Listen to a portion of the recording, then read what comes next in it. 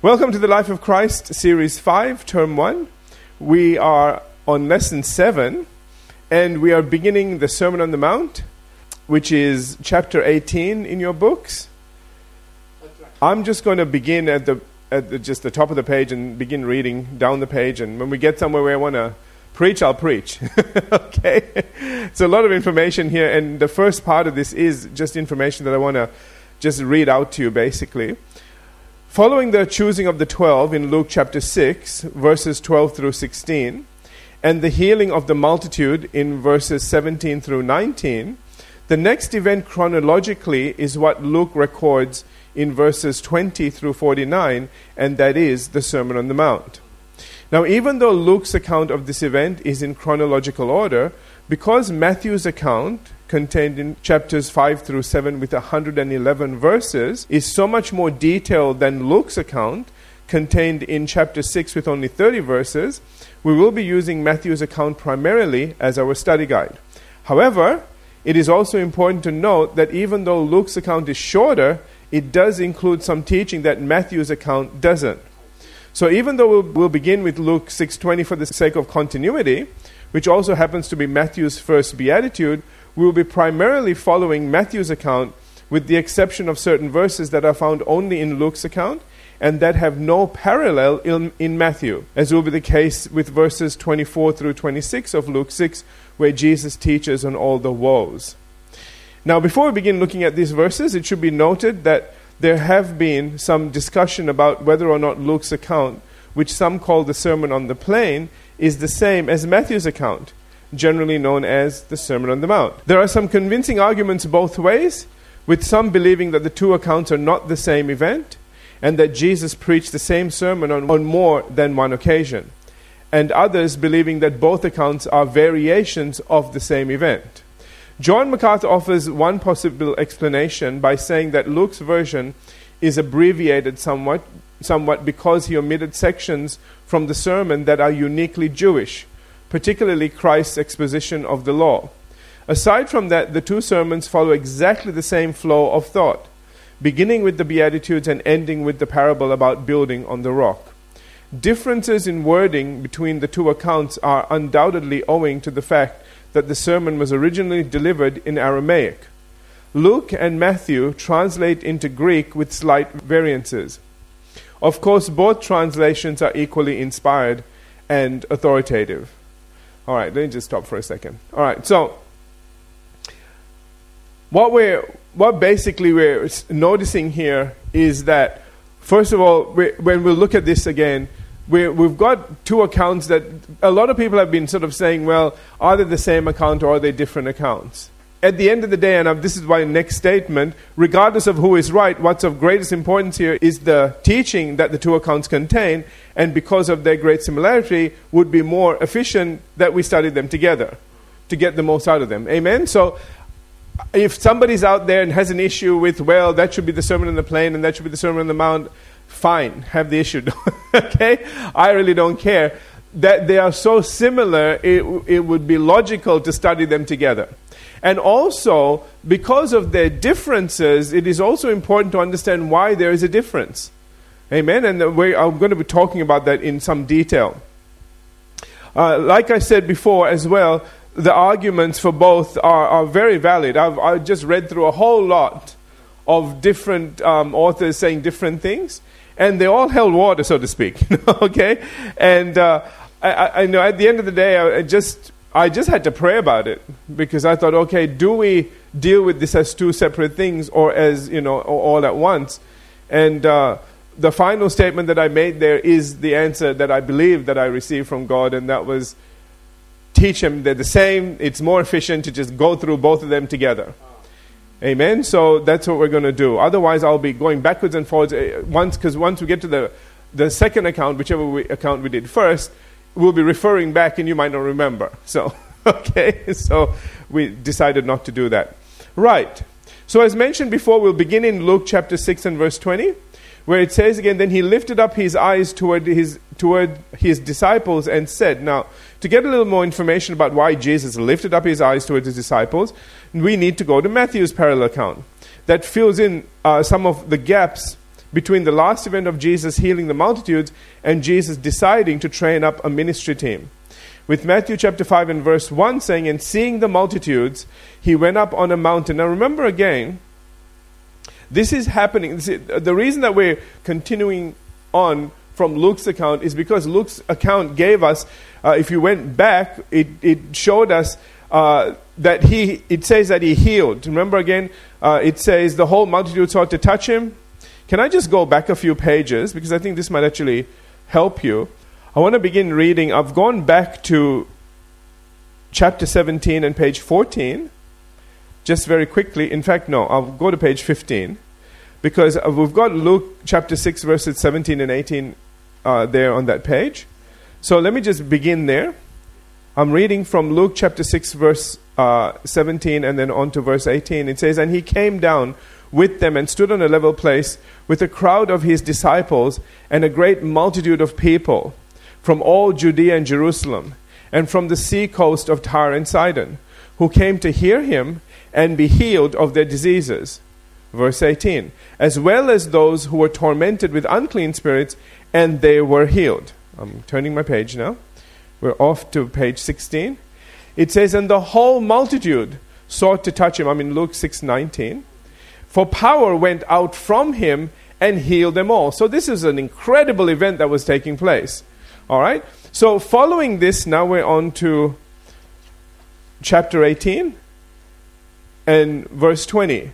It says, then he lifted up his eyes towards his disciples and said, you all see that now? Okay, so seeing all the multitude now, he lifted up his eyes and said. So we're on page 2 in chapter 18. And to get some information about why Jesus lifted up his eyes again towards his disciple, it says in Matthew 5:1, and seeing the multitudes, he went up on a mountain. When he was seated, his disciples came to him. And now having seated himself down and having his disciples come to him, we can add Luke's account, which said, then he lifted up his eyes towards his disciple, and as Matthew 5:2 puts it, he opened his mouth and taught them, saying. So thank God we're there now. All right, here come the first beatitude. All right. So the first thing that Jesus teaches is, he says in Luke chapter 6 and verse 20, blessed are you poor, I'm on the bottom of page 2, blessed are you poor, for yours is the kingdom of God. Now I want you to take note that of two particular words, I've underlined them for you. He says, blessed are you poor, for yours is the kingdom of God. Right? In Matthew's parallel account, Matthew records Jesus as saying, this is in Matthew 5:3, blessed are the poor in spirit, for theirs is the kingdom of heaven. Do you see the differences? One is poor, and it's linked to the kingdom of God. The other is poor in spirit and linked to the kingdom of heaven. Okay. Contrary to what some believe, we've already discovered in our previous studies, and I've noted it down there, that the two phrases, the kingdom of heaven and the kingdom of God, are not the same. Some people think they're the same and they use them interchangeably. They're not. Okay? All right. Sometimes it matters, sometimes it doesn't. This time it matters. Okay? When it doesn't matter, I'll tell you. And it's precisely because of this difference that one gospel writer simply says poor and the other says poor in spirit. Firstly, as to the term the kingdom of God, quick revision, okay? The term, the Greek word God being theos, so remember again that it refers to a spiritual kingdom.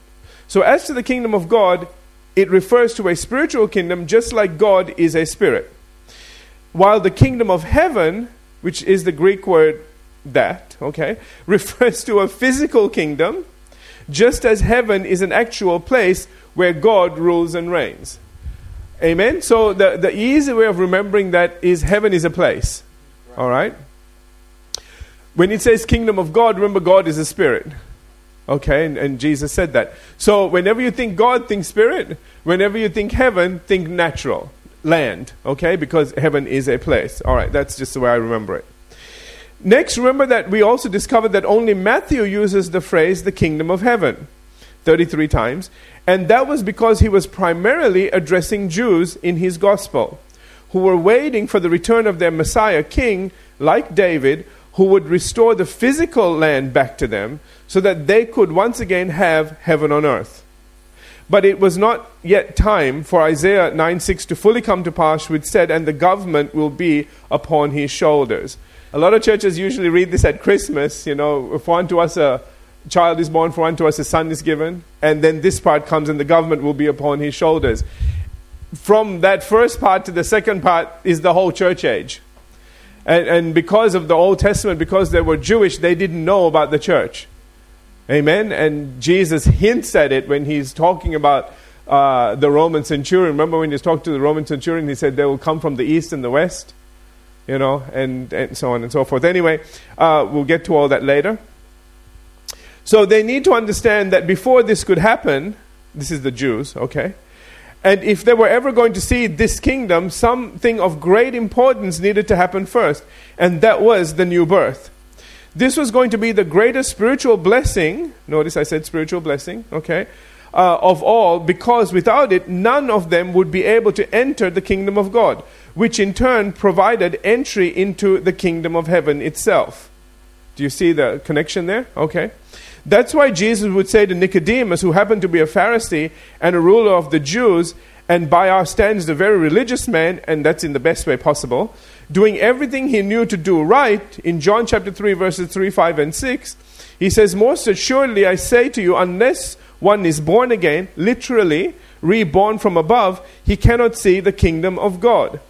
Jesus then goes on to say in verses 5 and 6, most assuredly I say to you, unless one is born of water, referring to natural birth, and the Spirit, referring to the spiritual rebirth, he cannot enter the kingdom of God. And then he says, do not marvel that I said to you, you must be born again. So, I'm giving you a lot of information here, aren't I? All right. Let me just stop for a minute. All right. One of the things that, with the Jews, they want a physical kingdom. All right. But one of the things that they had to realize was that you can't enter that kingdom without having a spiritual rebirth.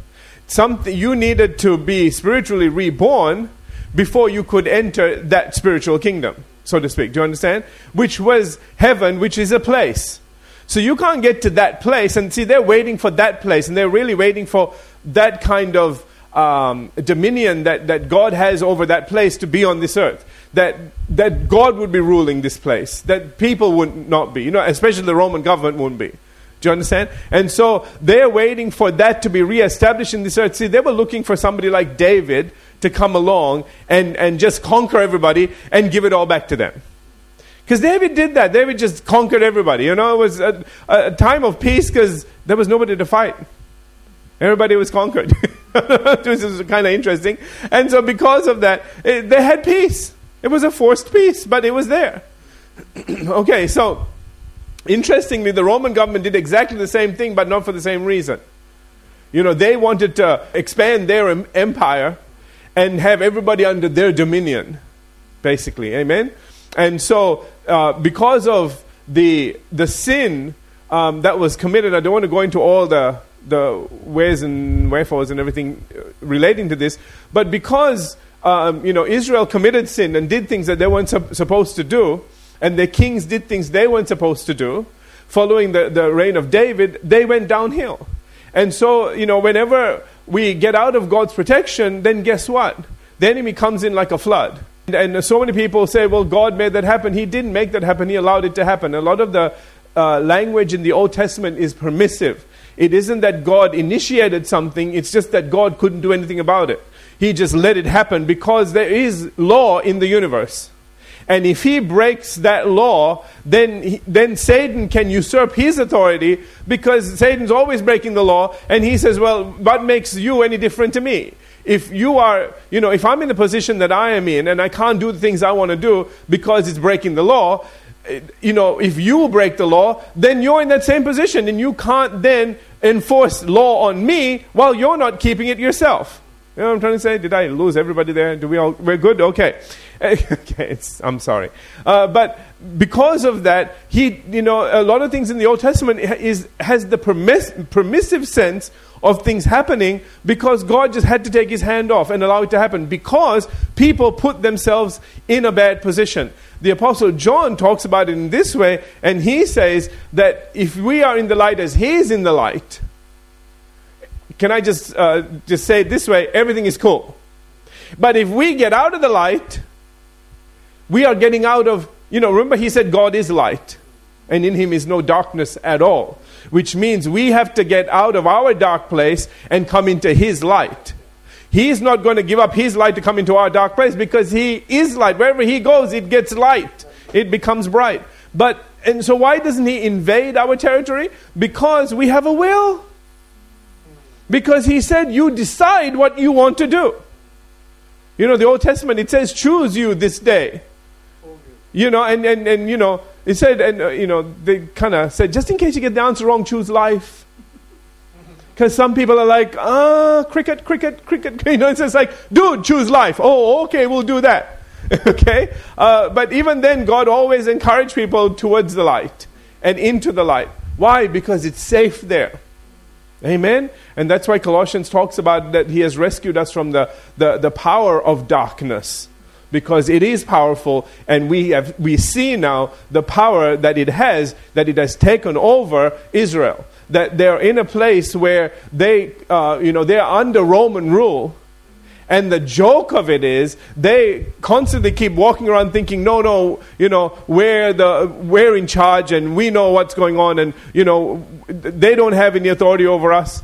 And all the time they have to go to the Roman government, and this should really annoy them. They'd have to go to the Roman government to get permission for everything. They want to kill Jesus, they have to get the Roman government to do it.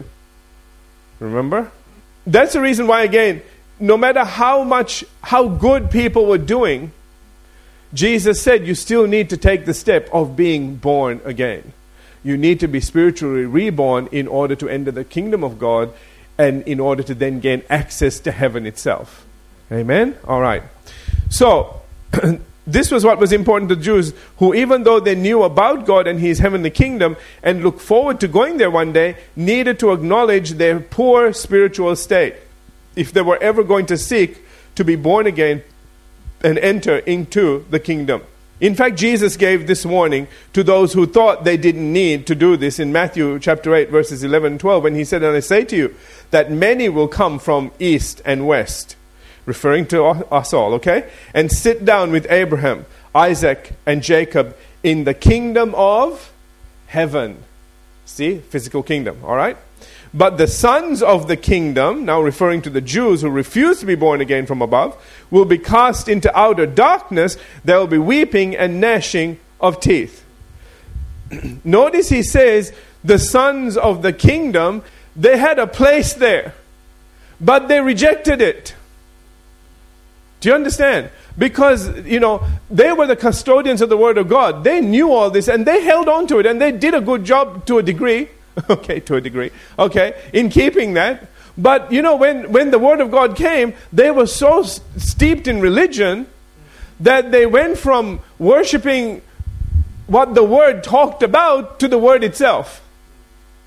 Then they wear these little things on their heads, these little scriptures and stuff. Listen, man, wearing it on your head doesn't do anything. You need to memorize it. It needs to get in your heart. That's when it works. That's why Jesus said, if you believe in your heart and don't doubt, amen, that you shall say to this mountain, be thou removed, and it will move. Okay, end of, making a long story short. But they became very physical in their worship. They became very outward in their worship. They became very outward in their holiness. They wore white, and they had all these amazing garments. And they believed that was, the whiter they were on the outside, the more spiritual they were. Jesus would look at them and say, well, it's interesting that tombstones are white as well, just like you. And they're full of dead men's bones, just like you. Okay? So Jesus is constantly trying to take their eyes off the natural and place them back into the spiritual. And so his first thing that he begins with is, blessed are the poor in spirit. He said, listen, guys, you need to realize that no matter how much of word that you had around you, spiritually, you are bankrupt right now. You are not in a good place. And you need to acknowledge that if ever you are going to get to the place to enter into the kingdom of God and then the kingdom of heaven. Amen? And notice he says, I want you to notice, he says, blessed are the poor in spirit, for theirs is the kingdom of heaven. Can I say it a little bit different? Blessed are those who acknowledge that they're poor in spirit, that actually need a rebirth, because theirs is the kingdom of heaven. Amen? Amen. Okay. Biblical scholar Leon Morris says that the term "for theirs is the kingdom of heaven" actually means the riches of the kingdom belong to the poor in spirit in the fullest measure. And he adds that it points to a significant blessing for the poor in spirit right now. Now, understand something. When you acknowledge that you are poor in spirit, that's when the door opens for you to receive everything that now you realize you have need of.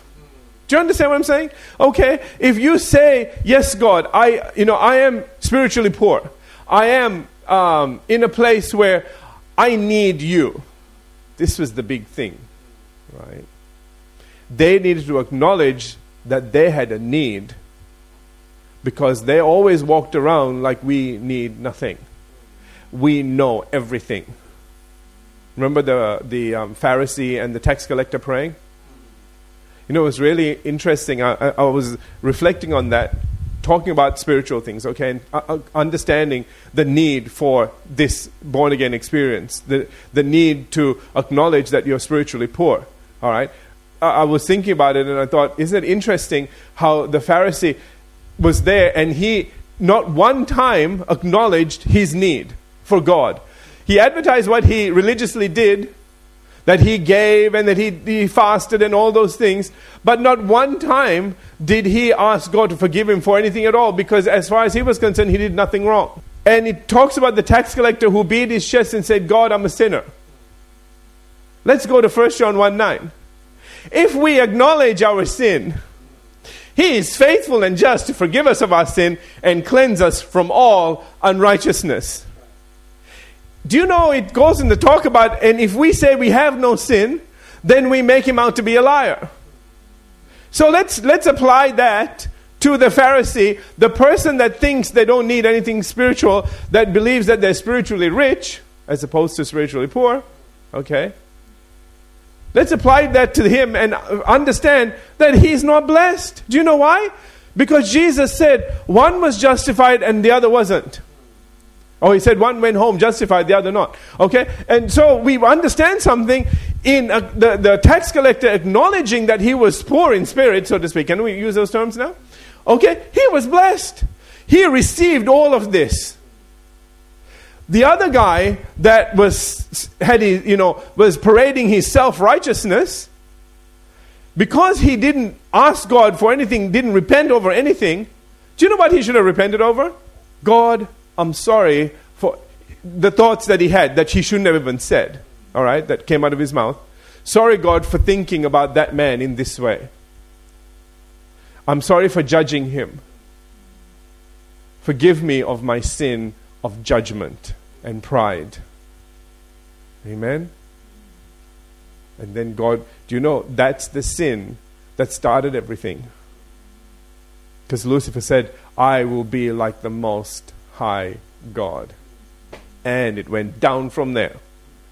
So it's really interesting when you see people like that. You know where it's coming from. Amen? Can we stop there? Because the next thing I want to preach on. We're going to go to Ephesians chapter 1, and we're going to read some tremendous verses there, and I don't want to rush through it. So take a break, and we'll come back and continue on from there.